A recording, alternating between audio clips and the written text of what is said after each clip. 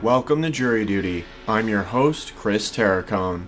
Season 8 of Jury Duty explores the trial of Alex Murdaugh, a member of one of the most powerful families in South Carolina, who is accused of murdering his son Paul and his wife Maggie, with the purpose of covering up a multitude of alleged crimes including fraud and homicide. In our last episode, we concluded the testimony of Dylan Hightower, a digital data investigator for the South Carolina Solicitor's Office. In this installment, we review the testimony of SLED Special Agent Katie McAllister, and then continue our look at the in-camera hearing over the admissibility of testimony regarding the defendant's financial crimes.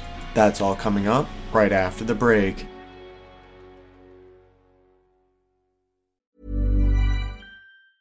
When you're ready to pop the question, the last thing you want to do is second-guess the ring. At BlueNile.com, you can design a one-of-a-kind ring with the ease and convenience of shopping online. Choose your diamond and setting. When you find the one, you'll get it delivered right to your door. Go to BlueNile.com and use promo code LISTEN to get $50 off your purchase of $500 or more. That's code LISTEN at BlueNile.com for $50 off your purchase. BlueNile.com, code LISTEN.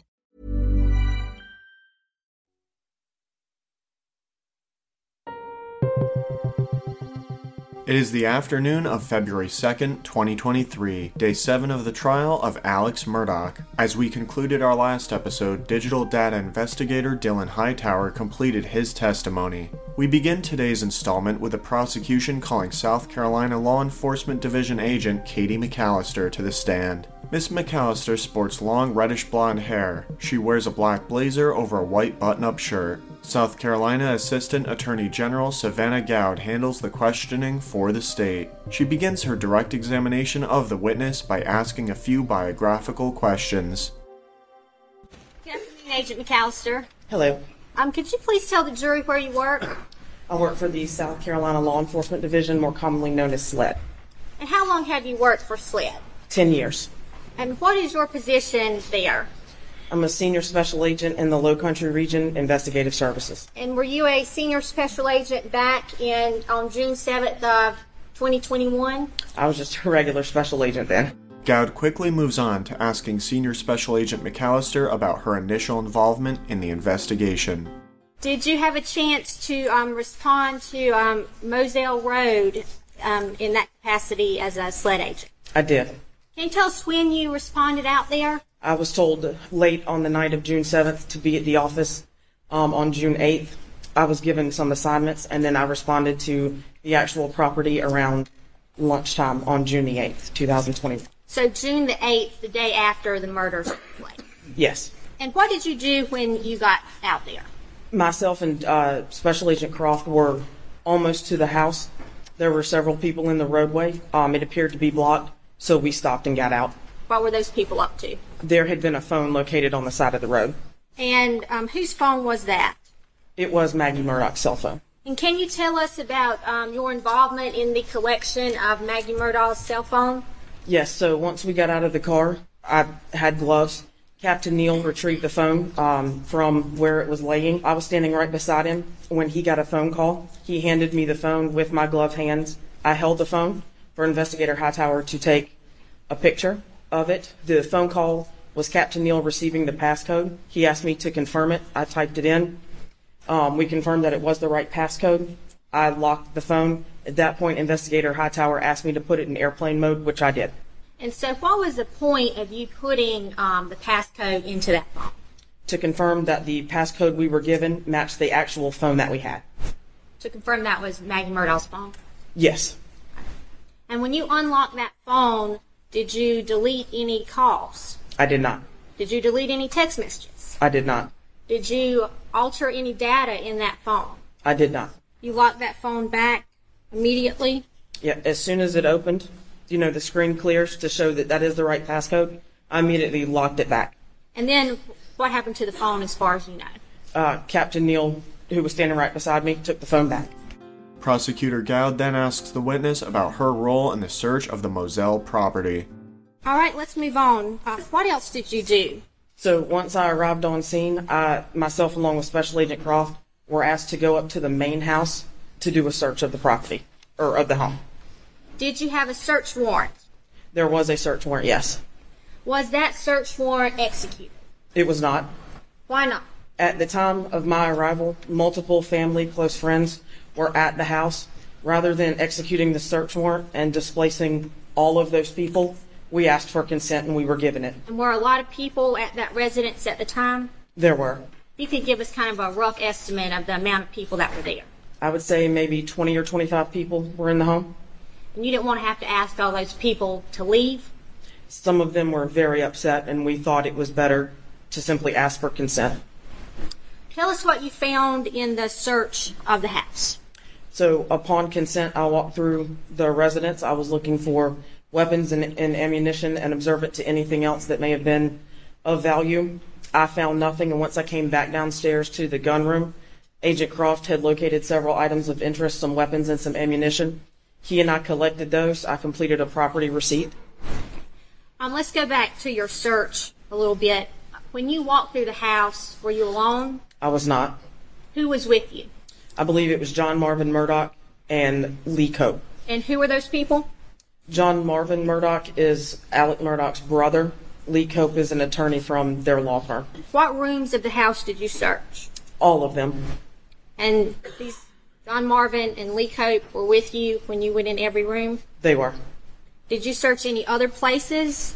We searched bathrooms, tubs. There were several attic-type spaces where different holiday decorations were stored. We looked in there, or I looked in there, and we didn't locate anything of value.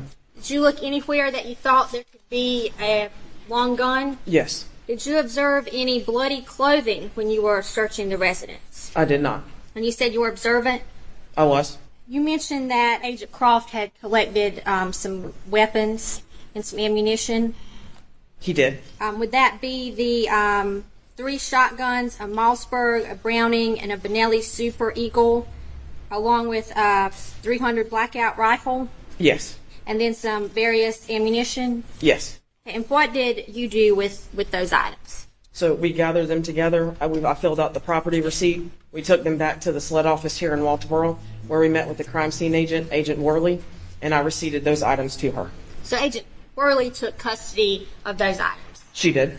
Do you recall at some point speaking or being present at an interview with Buster Murdaugh? I was. And was any evidence collected during that interview? Yes, we asked him for consent to do a buccal swab and also consent to look at his cell phone.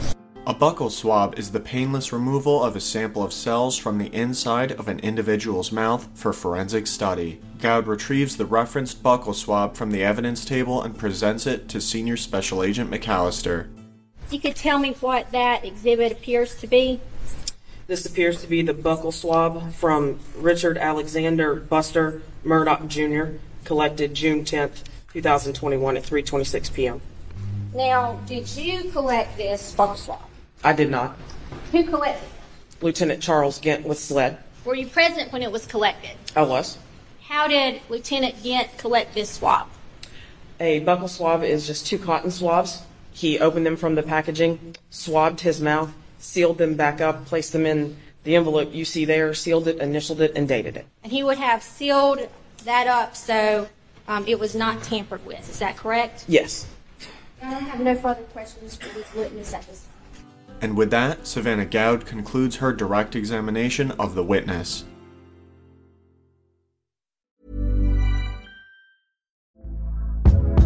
Hey there, it's Michelle Norris. I'm host of a podcast called Your Mama's Kitchen. When I travel, I'm usually looking for a way to find a taste of home when I'm not at home. And one of the things I love to do when I am at home is entertain. And Airbnb allows me to do that. When I was in California recently, I rented a house that had a great kitchen. And when we were sitting around the table, we were all thinking, we're in someone else's house. Someone could be in all of our homes as well. If you have a home, but you're not always at home, you have an Airbnb. Your home might be worth more than you think. Find out how much at airbnb.com/host.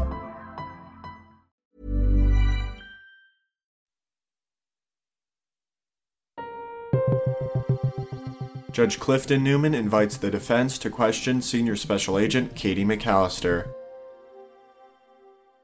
cross-examination. Dick Harpootlian rises for Alex Murdaugh. Harpootlian begins his questioning by drilling down on the specifics of the witness's actions during her time on the Murdaugh's Moselle property. You were present when the phone, Maggie's phone, was recovered, correct? Yes, sir, I was. Matter of fact, when we look at one of these pictures, a rubber glove, that's your hand, correct? Yes, sir, it is.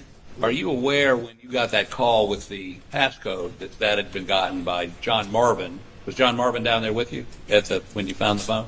I don't recall seeing him there, no, sir. Are you aware that that passcode came from Alex Murdaugh? No, sir, I was not aware of that. And who gave it to you? Captain Neal. Now, you searched the house on the morning of the 8th? It would have been the afternoon. Okay. And you went through the entire house? Yes, sir. How many bedrooms in that house? Do you know? How many bathrooms in that? 3 or 4. I don't recall the exact number. But you went through every one of them? Yes, sir. And you looked at the tub? You looked at the showers, right? Yes, sir. What were you looking for? Ammunition, weapons. Blood? If it was there, I was observant. We were looking for anything at that point. Right. So when you look at the drain in a shower, if somebody's recently showered off blood, you would expect to see some trace evidence there, would you not? I don't know that I'm qualified to answer that. Do you know whether there are trace evidence forensics people that actually go in and swab those, right? There are, yes, sir. Were they there? No, sir. Did anyone ever ask them to come that you know of? Not that I'm aware of. Do you know whether any of those showers or tubs were in any way swabbed or checked for blood or tissue or any DNA, anything that would indicate somebody had washed off evidence of a crime? Nothing that I'm aware of. Okay. But you, apparently you're the only one to do this, correct? Yes, sir. The only person that actually looked at the showers and the tubs, you eyeballed them, right? I did. You're the only person who SLED had examined showers and tubs. And you're telling this jury you saw no evidence of blood, tissue, or anything that would indicate somebody had showered or washed off or bathed to remove evidence of a crime from that. Is that what you're telling us? Yes, sir. There was nothing visible to me. And you were the only one asked to do that by SLED? As far as I'm aware, yes, sir. Did you search the bedroom?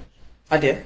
You find any clothes anywhere, shirt, pants, shoes that would indicate... Your Honor, could we ask one question at a time, please? Defense attorney Harpootlian pushes back on prosecutor Gowd's objection. I'm just including a class. We're not asking it individually. I apologize. I can do it individually. Take a little longer. Thank you. Any clothes, shoes, any evidence of clothing that would have blood on it or indicate it had blood on it or tissue, anything that you saw in any of the bedrooms. How many bedrooms? Several. Several. You looked at all of them? Yes, sir, I did. Looked under the bed? I did. In the closet? I did. See any evidence of any clothes that had been involved in any sort of altercation that had left blood or tissue or brains? See anything like that in any one of those rooms? No, sir, I didn't find anything like that. Thank you. No further questions. And you redirect. Take, Your Honor. Thank you. You've been stepped down. And with that, SLED Senior Special Agent McAllister steps down from the witness stand. Judge Clifton Newman then releases the jury for the day, as the court will resume the in-camera hearing over the admissibility of testimony regarding the defendant's financial crimes. After the jury leaves the courtroom, the prosecution calls Michael Gunn to the stand. Mr. Gunn has been mentioned in previous episodes as a principal of Forge Consulting, a real company after which Alex Murdaugh named his own company in order to misappropriate client fees intended for the real Forge. Gunn appears to be in his late 40s and sports a graying goatee and dark hair parted neatly on the right side. He wears a navy blue suit with a white pocket square, a blue patterned tie, and a white dress shirt. Creighton Waters handles the questioning for the prosecution. All right, Mr. Gunn, this is obviously an in-camera hearing to determine the admissibility of some of the testimony. Do you understand that? Yes, sir. All right, and so I'm not going to go into all the background and everything for purposes of this hearing, but just very quickly, where do you work? I'm a principal at Forge Consulting and also do some lobbying work for the South Carolina Association for Justice. Okay, and just very quickly, tell us what Forge Consulting is and what services it provides. Forge Consulting, we are a general insurance agency, but also offer financial services such as structured settlements, regular annuities, deferral of attorney's fees, trust. We do lien resolution, back office trust account reconciliation, all sorts of things for plaintiffs primarily and their families. All right, and then if you could, just very quickly, just for the record, explain what a structure is and how that interfaces with plaintiffs' lawyers? Sure. So a traditional structured settlement is between the parties, and that only means between the plaintiff and the defendant or their insurer. And so usually it was set up in the 80s. It was designed to help plaintiffs protect their money and to keep their money. And it can be earned tax-free. Interest grows on that tax-free. And it's a very good tool, especially for minor children, for those who are incapacitated, disabled. Because of that growth, it can provide a steady stream of income, hopefully for the rest of their lives. You're talking faster than I do, and that says something. I've been accused of that before. All right, I know you just ran over here, so let's take it down just no worries. All right, good deal. Okay, so pick it up from there. So essentially, the structured settlement, though, would come primarily, usually, except in very small circumstances, would come from the defendant and or its insurer to fund the annuity for the client. And so the idea is instead of getting a settlement in a lump sum, it's in an annuity, so they get regular payments over the course of the term of that annuity. That's correct, yes. Explain to me just very quickly again for the record the concept of constructive receipt and how that affects structures that you may do for a plaintiff's attorney and their clients. Sure. So constructive receipt by the IRS is deemed when the money arrives in the plaintiff's trust account. That would be considered they have received the funds, and therefore the ability to do a structure has been taken off the table. The only way that you could do a structure after that would be to return the funds to the defendant and or its insurer, and then therefore let they would have to agree to play ball and redo all the documents because there's so much language that's included in the documents that specifies this. All right, so the settlement can't go to the law firm and then to the annuity company. That will ruin the constructive receipt and ruin the tax advantages of that. It is in very rare cases that we're able to do that. But generally speaking, correct. All right, so generally your services that you provide are consulting to sort of match up the client with an annuity company, and then that money is going to, in the settlement or whatever it is, verdict is going to go from the defendant or the insurer that's paying whatever that is, that verdict or settlement, directly to that annuity company for the benefit of that client. That is correct. Can't go to the law firm, generally. Generally speaking. Okay. How long have you been with Forge Consulting doing this work? It'll be 18 years this summer. All right, and what's the actual full legal name of the entity? Forge Consulting, LLC. Prosecutor Waters pivots to asking Gunn about his relationship with the defendant. Over the course of your involvement with this business, have you gotten to know the defendant, Alec Murdaugh? I have. Right, and just very quickly tell me the capacity in which you got to know him. It bore from a professional relationship, doing work with trial lawyers, conventions, CLEs, things of that nature, which ultimately turned into a friendship born out of business. Okay. And when you say friendship, was it a close friendship or more like a business relationship type of friendship? I would say a business relationship type of friendship, but one that you would text with and call on occasion and things. Did you ever do any structures for any clients that were represented by Alec Murdaugh as a plaintiff's lawyer? Yes, we did. All right. And just roughly, you remember how many?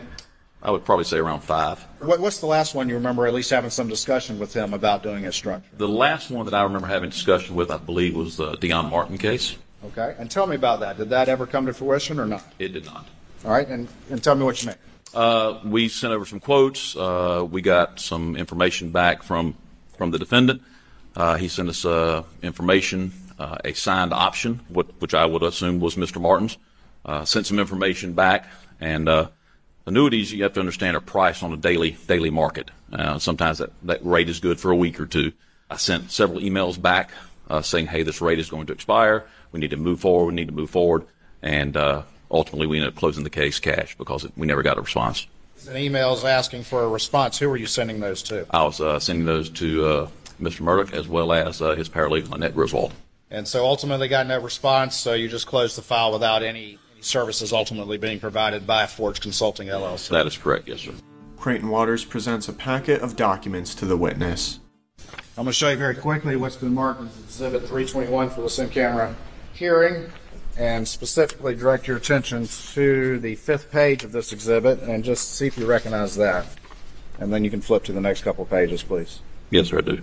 All right, and tell us what that is. Just kind of flip through first. That's just an annuitized payment stream showing you when the payments will be made. Okay. And what the amount is.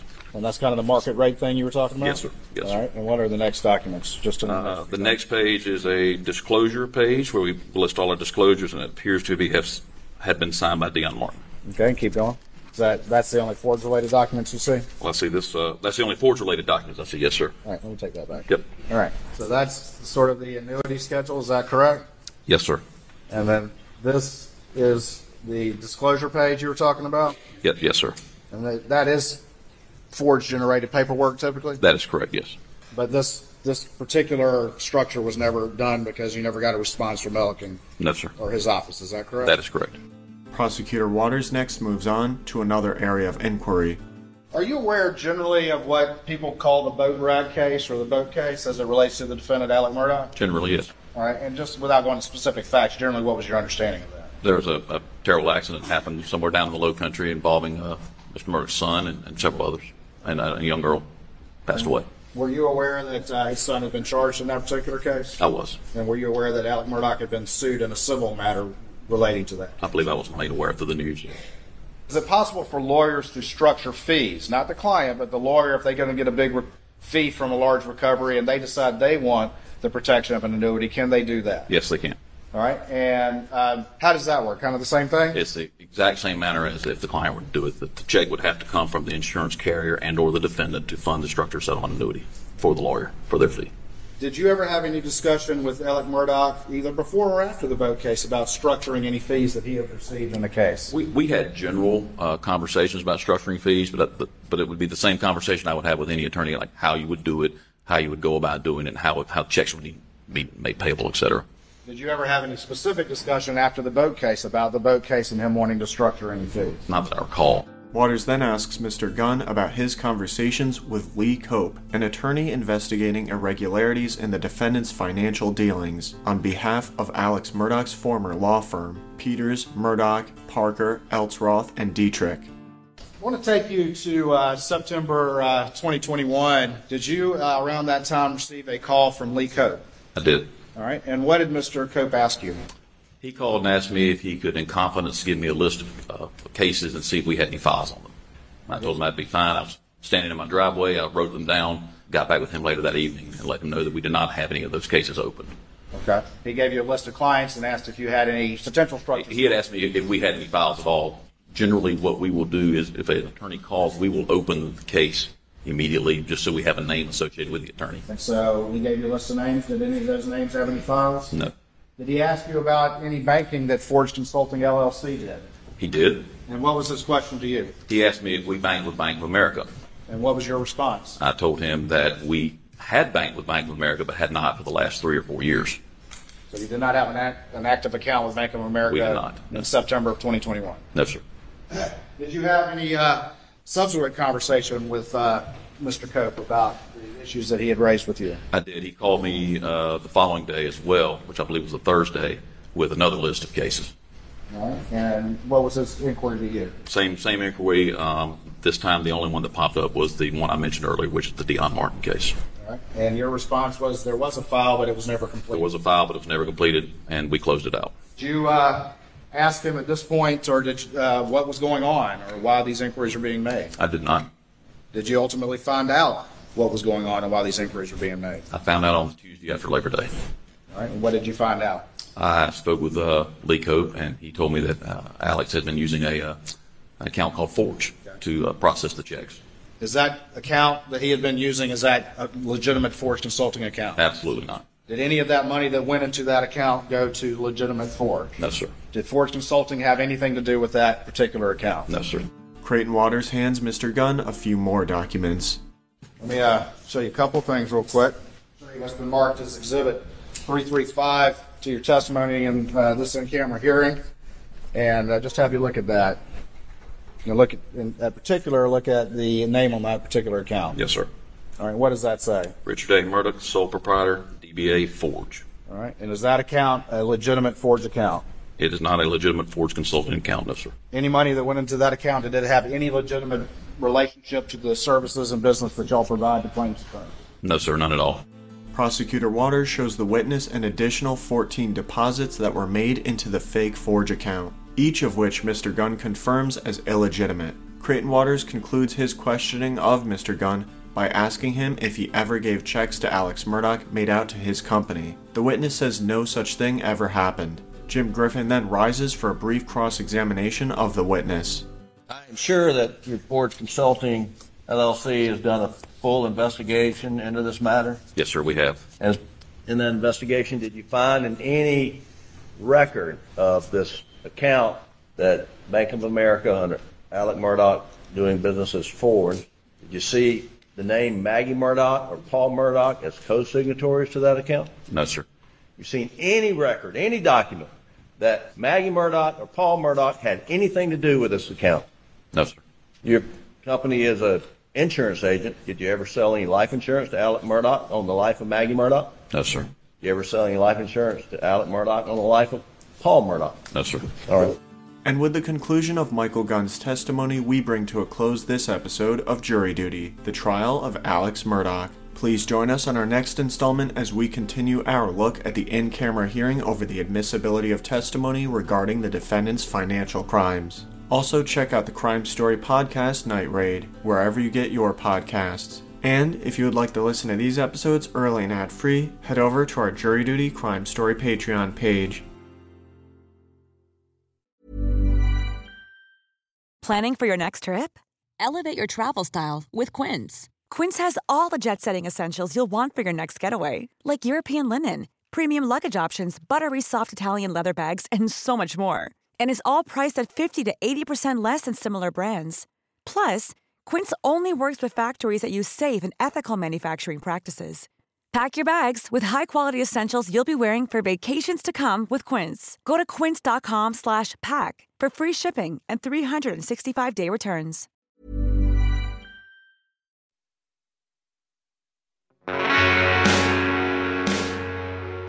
You can find more information about this trial on our Jury Duty Crime Story Patreon page or at crimestory.com. Jury Duty is created and produced by Carrie Antholis. It was co-produced, written, and edited by yours truly, Chris Terracone. Music for this episode was provided by Strike Audio. Thank you for joining us, and we hope you will come back for the next episode of Jury Duty.